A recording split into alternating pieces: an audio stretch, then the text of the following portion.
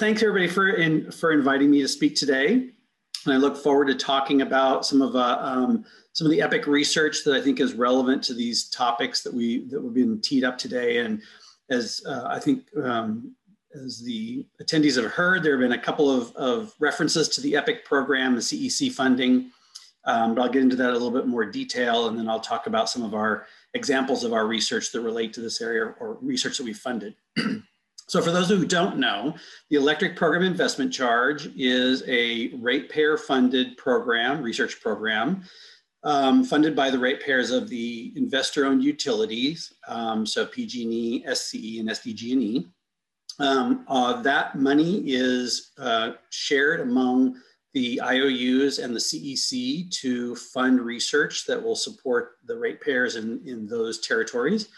And as Gary mentioned previously, some of the research that they're working on that he talked about in his talk is EPIC funded. They're using some of their EPIC research funding to look at these issues, particularly those that are supporting innovations in the state for preventing wildfires and making the system harden.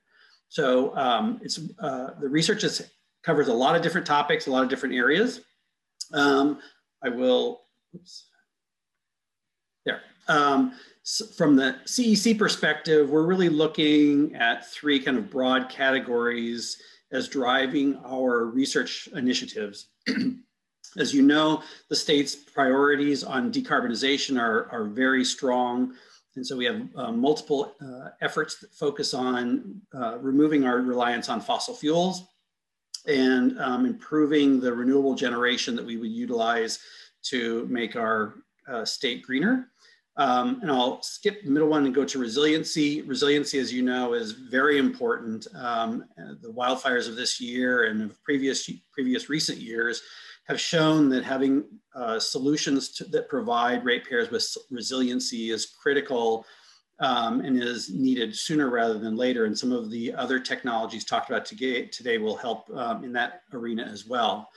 And then I would say across the board, we also have an emphasis on affordability and equity, in the sense that we really want to make these clean energy solutions available to the residents in low income and disadvantaged communities. They're usually the last to get the opportunity to take advantage of newer technologies, and we're wanting to find ways to bring these newer technologies into those communities.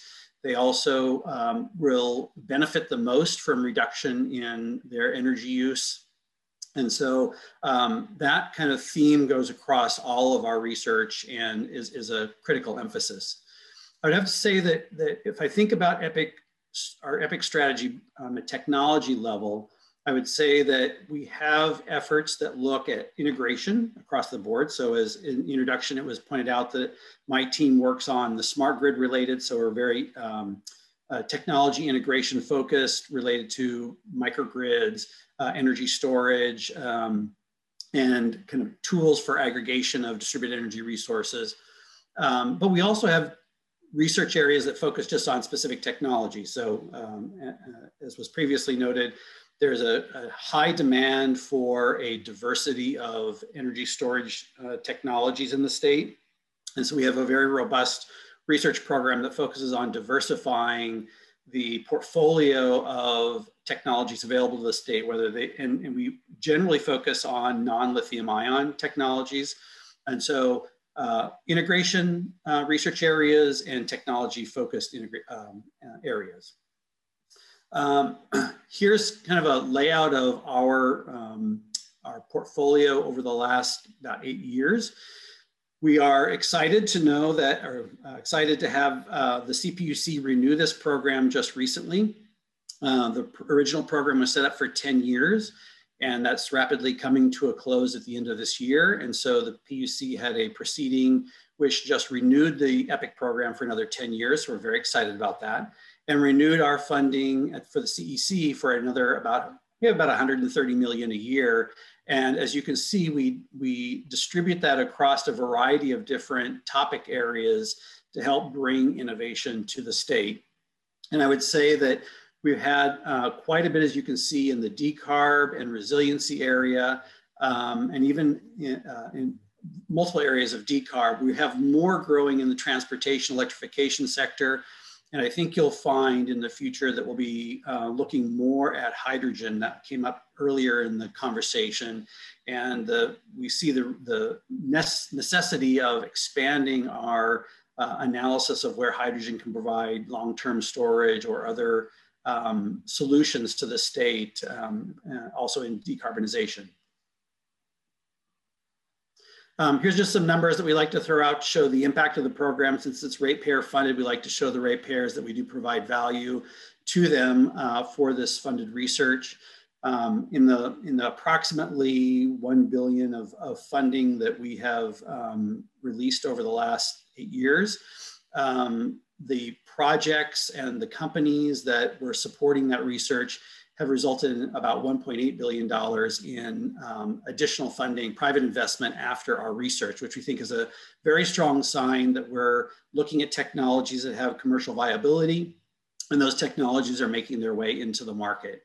And the other statistic that I want to point out is relative to one of my earlier slides is this desire to do more in low income and disadvantaged communities. So 65% of our technology demonstrations are being conducted in low income disadvantaged communities to really look at that nexus of where they can provide the greatest value in those communities. And we're going to continue to have a focus on that moving forward. It's just a very important part of our state goals to help those communities.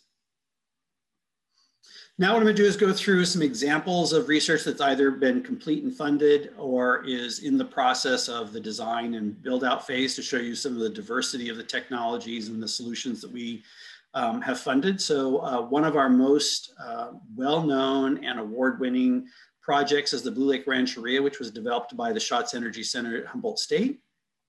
At the Blue Lake Rancheria up in Humboldt area. This rancheria has a casino. That casino is a Red Cross shelter. They wanted to design the microgrid to be able to provide renewable backup and storage for that microgrid to support the community shelter in the event of an outage. There are many potential environmental challenges that can happen up in the Northeast, or excuse me, in the Northwest. Not only the wildfires, but also they're prone to potential for tsunamis. And so having backup power for the community was critical. As of last year, they had a great demonstration of this microgrid, which is up and running. And during the recent PSPS event up there, they were able to support about 10,000 of the local residents, either providing power at the community shelter, providing rooms at the hotel for those who have medical equipment where they need to have that operational while the grid is out. They have associated with this a gas station with a convenience mart that was able to provide food, ice, and fuel to those who needed it during those power outages. That was a multi-day outage up in Arcata and Eureka. So very phenomenal example of the value that a microgrid can provide and the integration that has to happen when you're combining large amounts of solar with storage, building loads, and distributing that and controlling that in a way that can provide the backup power. We've had a lot of conversations so far this morning about demand response. I think most people are familiar with OhmConnect. They're one of our earlier funded projects. They've done very well in rolling this solution out. And in fact, during the most recent blackouts or potential blackouts that were occurring earlier this summer, they were able to go into operation and be able to save quite a bit of energy for the state to take the load off and make it easier for us to ride through those potential problems. I will also note that OpenADR, which Scilla mentioned earlier, had some CEC funding, and she has been involved in driving a number of our demand response and what I consider kind of aggregation of DER solutions, bringing those to the market. So she's been, when she was at Stanford, did quite a bit for research in this area and made some really successful projects that were EPIC funded. Next one I want to talk about is one that's in the design phase, which is pretty interesting. We're very excited about it. So this is also the Schatz Energy Center up at Humboldt State. They took the lessons learned from the Blue Lake Rancheria and they combined forces with the Redwood Coast Energy Authority, who wanted to build a large solar array, the 2.2 megawatt solar array that they could provide and participate in the CAISO market. But they want to be able to use that for other purposes, including supporting the local airport, which is not only important for their accessibility, but also helps to support the Coast Guard and their emergency operations. So this is one of the first this is the first joint IOU end user microgrid. So the front end of the microgrid, the in front of the meter portion will be owned and operated by PG&E, and the behind the meter portion will be owned and operated by the Redwood Coast Energy Authority. And they'll be providing support to multiple customers during a grid outage. And so as part of that, they're looking at trying to create some creative tariffs that can be possibly a template for joint efforts between the utilities and CCAs in the future. This one is being watched very closely as part of the PUC's current proceeding related to microgrids and resilience, and the interest in having solutions that can provide multiple customers and deal with the challenges associated with multiple customers. As folks may or may not know, there are some challenges in the state legally and regulatorily around providing power to multiple customers, particularly if you're not a utility. You have to be a utility to do that. Either create your own utility or partner with an existing utility to make that happen. And so the regulatory and legal aspects of this make these challenging. This is one project that's getting past that. There are other projects that are struggling a bit because of the desire to create community microgrids and the ability to share power among different customers. This is one of those, the Lancaster Advanced Energy Community, which is really interesting in the sense that they're wanting to create a virtual power plant approach, which is connected multiple microgrids, whether it be municipal facilities or two zero net energy affording housing developments that are new construction and looking to deploy different kinds of energy storage to each of those different communities to be able to evaluate the value of different kinds of energy storage, whether it's lithium ion or flywheel, to support those communities. So there'll be solar, new construction meeting Title 24 requirements with solar, and also with aggregated energy storage. And so this is going to be a very interesting one that is really a big picture approach. And this is in collaboration with Lancaster Choice Energy. I want to briefly mention our vehicle grid integration projects. We have a number of projects in this area, and I won't go into detail, but I wanted to make sure we touched on it since there are others that mentioned vehicle grid integration, where we have projects that are not just looking at smart charging and controlling the charges in, say, parking garages or in fleets, but also looking at bidirectional charging and the opportunities and challenges associated with that, as well as the combination of different distributed energy resources, whether it's solar, storage, and vehicle charging combined, to see what the right nexus is, either at a residential sector or in a public transit forum. So we have a number of different projects here, and I just want to make sure I talked about that. And I didn't include a slide here, but I did want to mention that we have a large portfolio that we have funded just this year on energy storage.